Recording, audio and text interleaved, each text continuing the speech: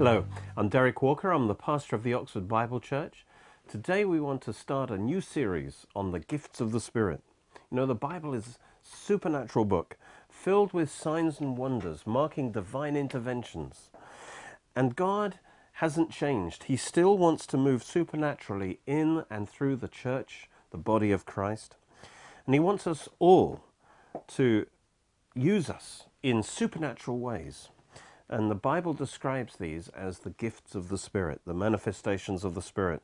And so in this series, we'll be looking at the 9 supernatural gifts, manifestations of the Spirit, as given in 1 Corinthians chapter 12, which will be our main passage. Together, these 9 gifts describe all the different ways that God may move through us supernaturally. There are 3 revelation gifts, which is the word of wisdom, the word of knowledge, and the discerning of spirits. There are 3 power gifts, the gift of faith, the working of miracles, and the gifts of healings. And there are 3 inspiration gifts, or utterance gifts, which is prophecy, tongues, and interpretation. And so we have the spirit of seeing, the revelation gifts. We have the spirit of doing, which is the power gifts. And we have the spirit of speaking, which is the utterance gifts. We're going to study these gifts one by one and give all the examples of how they operate in the Bible. You know, for God to work through us, it requires our intelligent cooperation. He doesn't bypass our free will. And so if we are ignorant in this area, that is a blockage to God from using us as much as He'd like to. And so it's important that we know about the gifts of the Spirit. And also, when we understand how these gifts work, we'll be better able to receive them, to yield to them, to operate in them, to minister them to others. And so I believe this is a really important study, and a very exciting one too.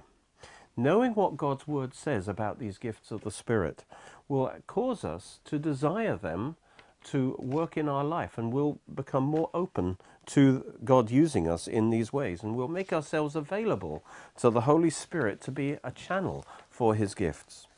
And so this study will make you better prepared for God to use you in these supernatural ways. God does not want us to be ignorant of these gifts. In fact, that's how Corinthians 12 starts. He says, "Now concerning spiritual gifts, brethren, I do not want you to be ignorant." And if Paul says he doesn't want us to be ignorant, it must mean that it's vitally important for us to know and understand about the subject under discussion, the gifts. It is a sad fact that whenever Paul says, "I don't want you to be ignorant about this subject," then you can count on it that ignorance is rife on this subject in the body of Christ. One example of ignorance concerning the gifts is a false teaching called cessationism, which says that the gifts are no longer relevant for us today because they've passed away. They've ceased after the apostle died, after the Bible was completed. But nowhere in the Bible does it say that. In fact, the Bible clearly says these gifts will continue to the end of the age. For example, 1 Corinthians chapter 1 says, "I thank my God always concerning you for the grace of God that was given to you in Christ Jesus, that you are enriched in everything in all utterance." And that refers to the utterance gifts. "And all knowledge." This refers to the revelation gifts. "Even as the testimony of Christ was confirmed in you or among you." That refers to the power gifts, signs and wonders following, confirming the word. "So," he says, "that you come short in no gift, eagerly awaiting for the revelation of our Lord Jesus Christ, who will also confirm you to the end, that you may be blameless in the day of our Lord Jesus Christ." And so this clearly says that all the gifts will continue enriching the church, even to the end of the church age, when Jesus will be revealed to us in the rapture. Well, if we look at Jesus, he clearly operated abundantly in the gifts of the Spirit. And so did the early church, as recorded in the book of Acts and the epistles. And by doing this, they were actually fulfilling the words and the prophecy and the command of Jesus himself, who he commissioned them to preach the gospel, heal the sick, cast out demons. And he said that they would continue to do that after he had ascended to heaven. For example, John 14. Jesus said, "Most assuredly I say to you, he who believes in me, the works that I do, he will do also. And his works included healing and moving in the gifts of the Spirit. He says, the works we will do also, and greater works than these will he do, because I go to the Father. Whatever you ask in my name, that will I do, that the Father be glorified in the Son. And notice, Jesus did not limit this promise to the apostles, but he applied it to all who believe in him. Throughout the church age, he said, he who believes in me, the works they will do. After his resurrection, he gave the Great Commission in Mark 16. He said, go into all the world, preach the gospel to all creation.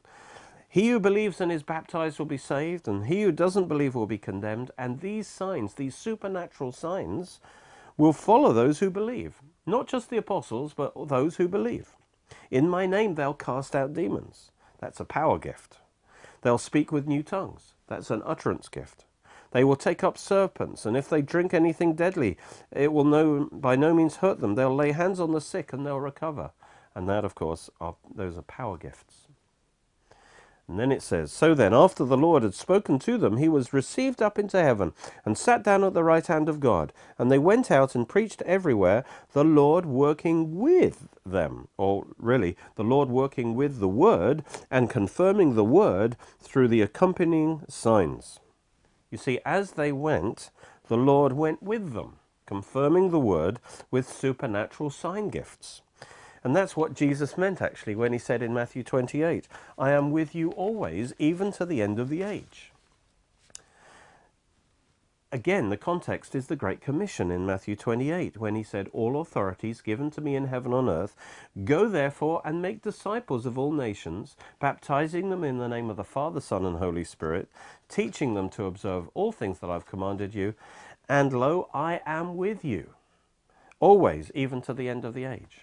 In other words, he promises us that as we go in obedience to the Great Commission, share the gospel, he will be with us, providing that supernatural support, that supernatural confirmation to what we say, and that he will continue to be with us in that way to the end of the church age. The same truth is emphasized. In other words, the gifts are for today. It's not just for the days of the apostles. The gifts are for us today, and that means this is very relevant for us today. And that was emphasized at the birth of the church at Pentecost, when Peter announced that Joel's prophecy in Joel 2, his prophecy of the outpouring of the Holy Spirit upon all flesh in the last days, was now being fulfilled. Now, in the last days in the Bible actually refers to the time that was brought in by the death and resurrection of the Messiah, and when he would establish the new covenant. That's when the last days began. And the last days continue throughout the church age and also into the millennium, the final day of history. This prophecy says that in the last days, brought in by the Messiah, the Spirit will be poured out on all flesh, not just on certain special people, as in the Old Testament. And the result of this outpouring will be the manifestation of all the gifts of the Spirit through all of God's people, whether young, old, male, female, rich, poor, slave or free. And this outpouring and these gifts will continue until the end of the last days, throughout the last days, until Jesus returns, and even beyond in the millennium. Let's see this in Acts chapter 2. Peter declared, this, he says, this is that, or this outpouring that was happening on the day of Pentecost. This is what was spoken by the prophet Joel. And it will come to pass in the last days, says God, that I'll pour out of my Spirit on all flesh. Your sons and your daughters shall prophesy. That's an utterance gift. Your young men shall see visions. Your old men shall dream dreams. Those are revelation gifts. And on my men servants, on my maid servants, I'll pour out my Spirit in those days, and they will prophesy. That's an utterance gift. And I will show wonders in the heaven above and signs in the earth beneath. That's the power gifts. The purpose of this outpouring of the Spirit and the associated supernatural gifts and signs is given in verse 21. And it will come to pass that whoever calls on the name of the Lord shall be saved. And so it's all to fulfill the Great Commission. And then Peter explained how this prophecy came into fulfillment. He said, "Men of Israel, hear these words. Jesus of Nazareth, a man attested by God to you by miracles, wonders, and signs," that's mostly the power gifts, "which God did through him in your midst, as you yourselves know. Him, being delivered by the determined purpose and foreknowledge of God, you have taken by lawless hands, have crucified and put to death, whom God raised up, having loosed the pains of death, because it was not possible that he should be held by it."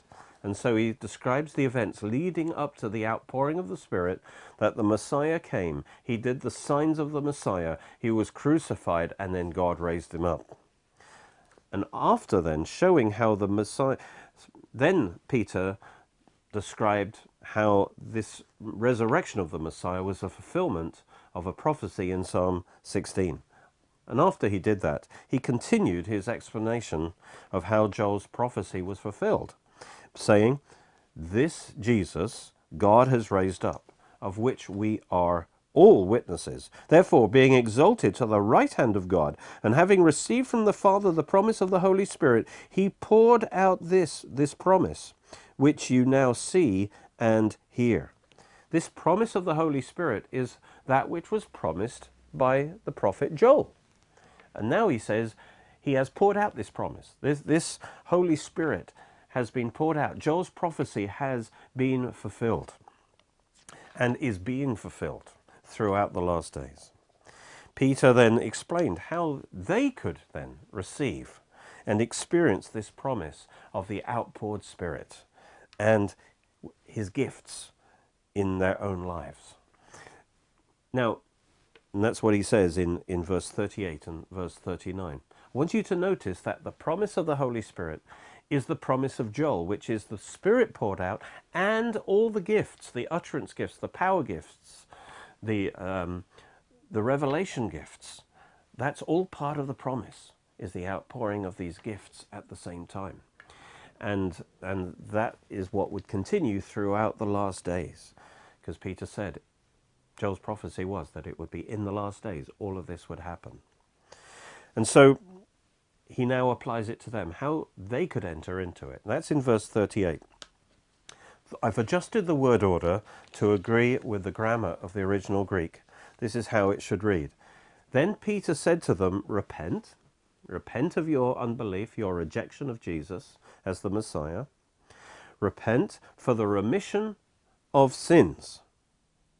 And let every one of you be baptized in the name of Jesus Christ. And you, every one of you, shall receive the gift of the Holy Spirit. For the promise of the Holy Spirit and his gifts, as given in Joel's prophecy, is to you and your children and to all who are far off, as many as the Lord our God will call." Notice that this promise is for all people in the church age, all believers in the church age, all people in the latter days. Peter points out that the promise of the Holy Spirit and his supernatural gifts that's given in Joel's prophecy is for all believers throughout the last days. For Joel said that the Spirit would be poured out on all flesh that would call on the name of the Lord Jesus. All kinds of people, men, women, young, old.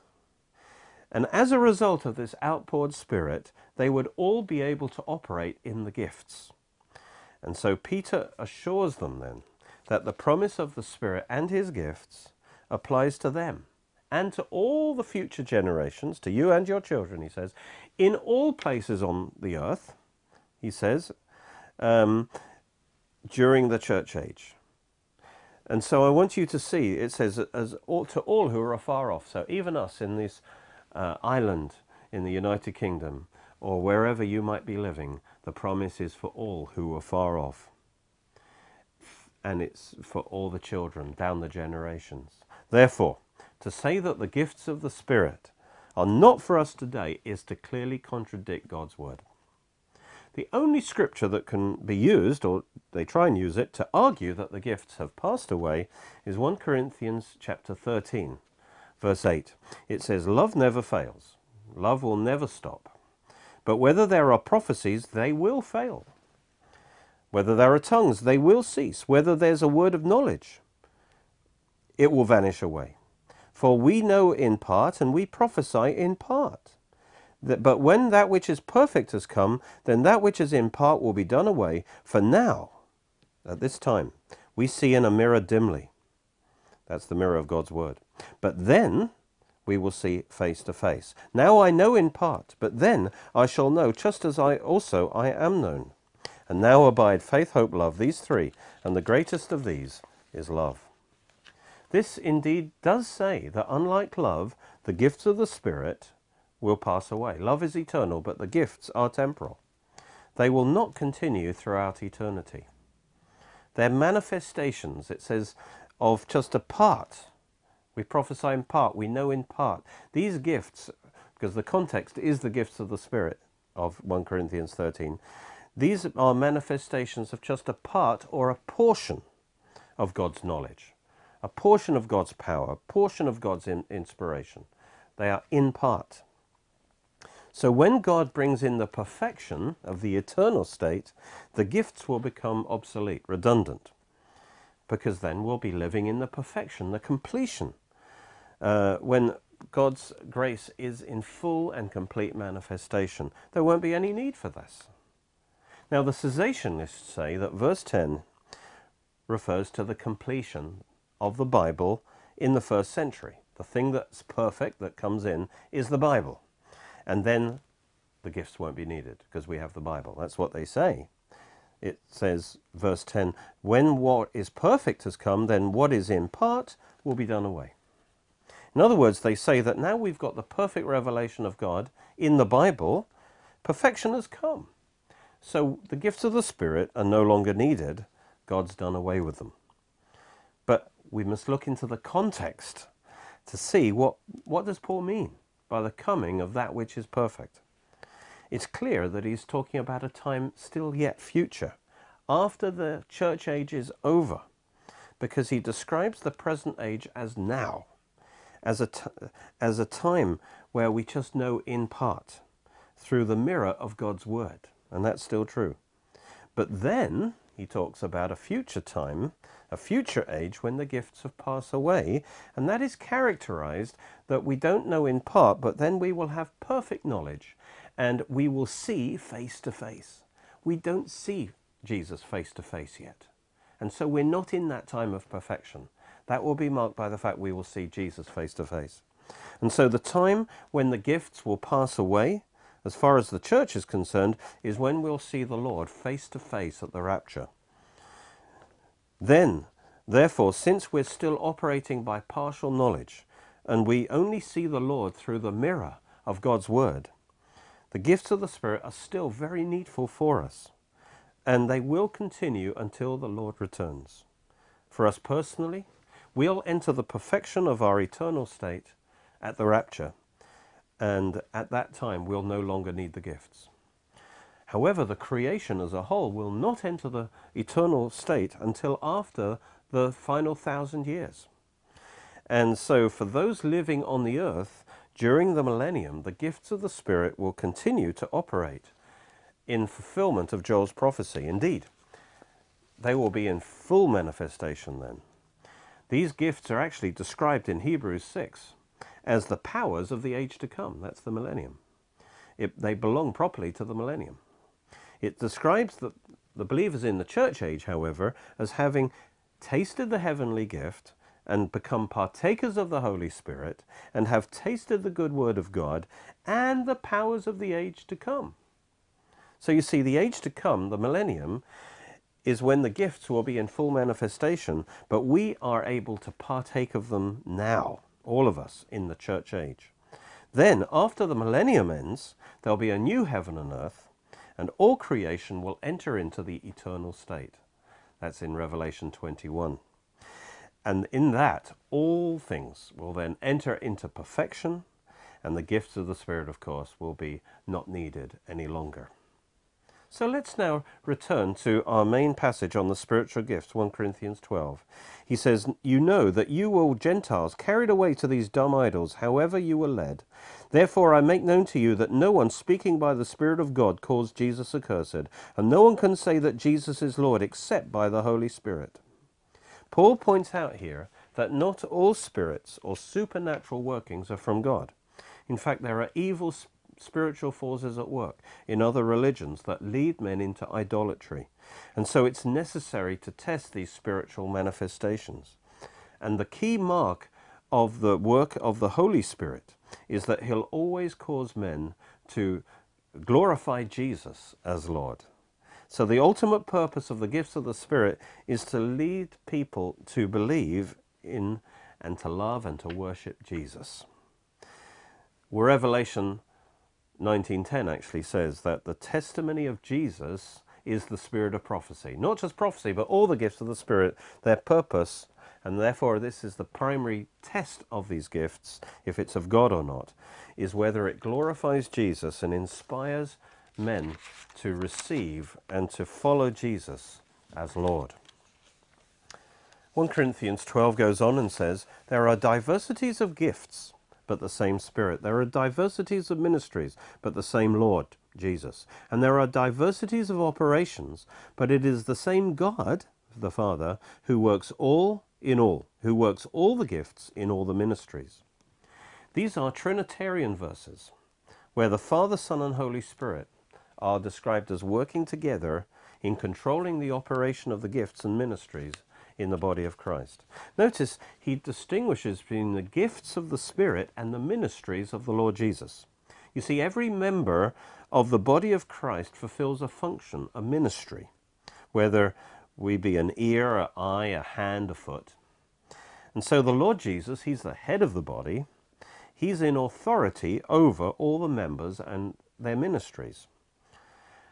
On the other hand, the Spirit is in control of the gifts, and so they're called the manifestations of the Spirit, and they operate as the Spirit wills. Verse 7, but the manifestation of the Spirit is given to each one for the profit of all. Verse 11, but one and the same Spirit works all these things, distributing to each one individually as he wills. And so the gifts are special manifestations of God's grace that operate by the will of the Holy Spirit. But in contrast, the ministries are permanent grace gifts possessed by each believer. So if you're a hand or a foot, for example, that's what you're graced to be at all times. Likewise, if you're gifted to be a teacher or an evangelist or a minister of mercy, that's who you are always. That's your member. That's your ministry. Finally, in the chapter it says that God, the Father, is in overall charge of the gifts and the ministries because he works all the gifts in all the ministries. Let's have a look at those verses again and see how it gives an outline for the whole chapter. It says there are diversities of gifts, but the same Spirit. There are differences of ministries, but the same Lord, Jesus. And there are diversities of operations, but it's the same God, the Father, who works all the gifts in all the ministries. As we'll see in a minute, the gifts of the Spirit are in verse 7 to 11. Then the ministries of the Lord are described in verse 12 to 27. Notice how the focus moves in verse 12 to the Lord Jesus and to us as the members of his body. It says, for as the body is one and has many members, but all the members of that body, being many, are one body, so also is Christ. And this section ends with verse 27, which says, now you are the body of Christ and members individually. And so as members of the body, we all have a ministry. Then in verse 28 to 30, the focus goes to God the Father, who works all the gifts in all the ministries. It says, and God the Father, has appointed these in the church. First apostles, second prophets, third teachers, after that miracles, gifts of healings, helps, administrations, variety of tongues. Are all apostles, are all prophets, are all teachers, are all workers of miracles? Do all have gifts of healings? Do all speak in tongues? Do all interpret? And the answer is no, not everyone has those ministries. In this series, though, we'll be focusing on the 9 gifts of the Holy Spirit that are in verse 7 to 11. The manifestation of the Spirit is given to each one for the profit of all. To one is given the word of wisdom through the Spirit, to another the word of knowledge through the same Spirit, to another faith by the same Spirit, to another gifts of healings by the same Spirit, to another the working of miracles, to another prophecy, to another discerning of spirits, to another different kinds of tongues, to another the interpretation of tongues. But one and the same Spirit works all these things, distributing to each one individually as he wills. So all of these gifts are manifestations of the Holy Spirit, so they originate and operate from the will of the Spirit as He wills, not by man's will. So they are supernatural in origin and nature. They cannot be initiated or manufactured by the will of man. However, the Spirit does want to use us in these gifts. He chooses and desires to manifest Himself through us. He wants to use all believers in these gifts. It says the manifestation is given to each one for the profit of all. And the Spirit works all these things, distributing to each one individually as He wills. He wants to use all of us. But since these gifts operate through us, they require our cooperation to operate. So we must make ourselves available to be used in this way by hearing His word and obeying it. Hearing His voice in our spirit and obeying it. By understanding more about these 9 gifts of the Spirit, we'll be in a better position to cooperate with God and be used by God in these 9 different ways. We will learn to make ourselves available to Him and to be sensitive to Him when He wants to manifest Himself through us, yielding to His promptings, so that many people's lives will be touched by the glory of God, and as a result, they will exalt Jesus as their Lord. Amen. I'd like to introduce you to 3 of my special books on prophecy. This one, The 7 Times of the Gentiles, shows how there's a prophecy that predicts the rebirth of Israel in 1948 and the recapture of Jerusalem in 1967. Then I have one about the imminent invasion of Israel that speaks how Ezekiel prophesied a dramatic invasion from the north, and that's going to happen any time now, and we need to be ready for that. And then the signs in the heavens describes all the signs in the heavens in the Bible, and it applies to prophecy too. So you can get these books at www.oxfordbiblechurch.co.uk or by phoning 01865 515 086.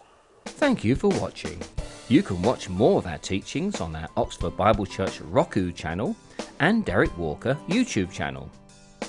You're most welcome to join us at our church services, which are every Sunday at 11 AM and 6 PM at Cheney School, Headington, Oxford, OX3 7QH.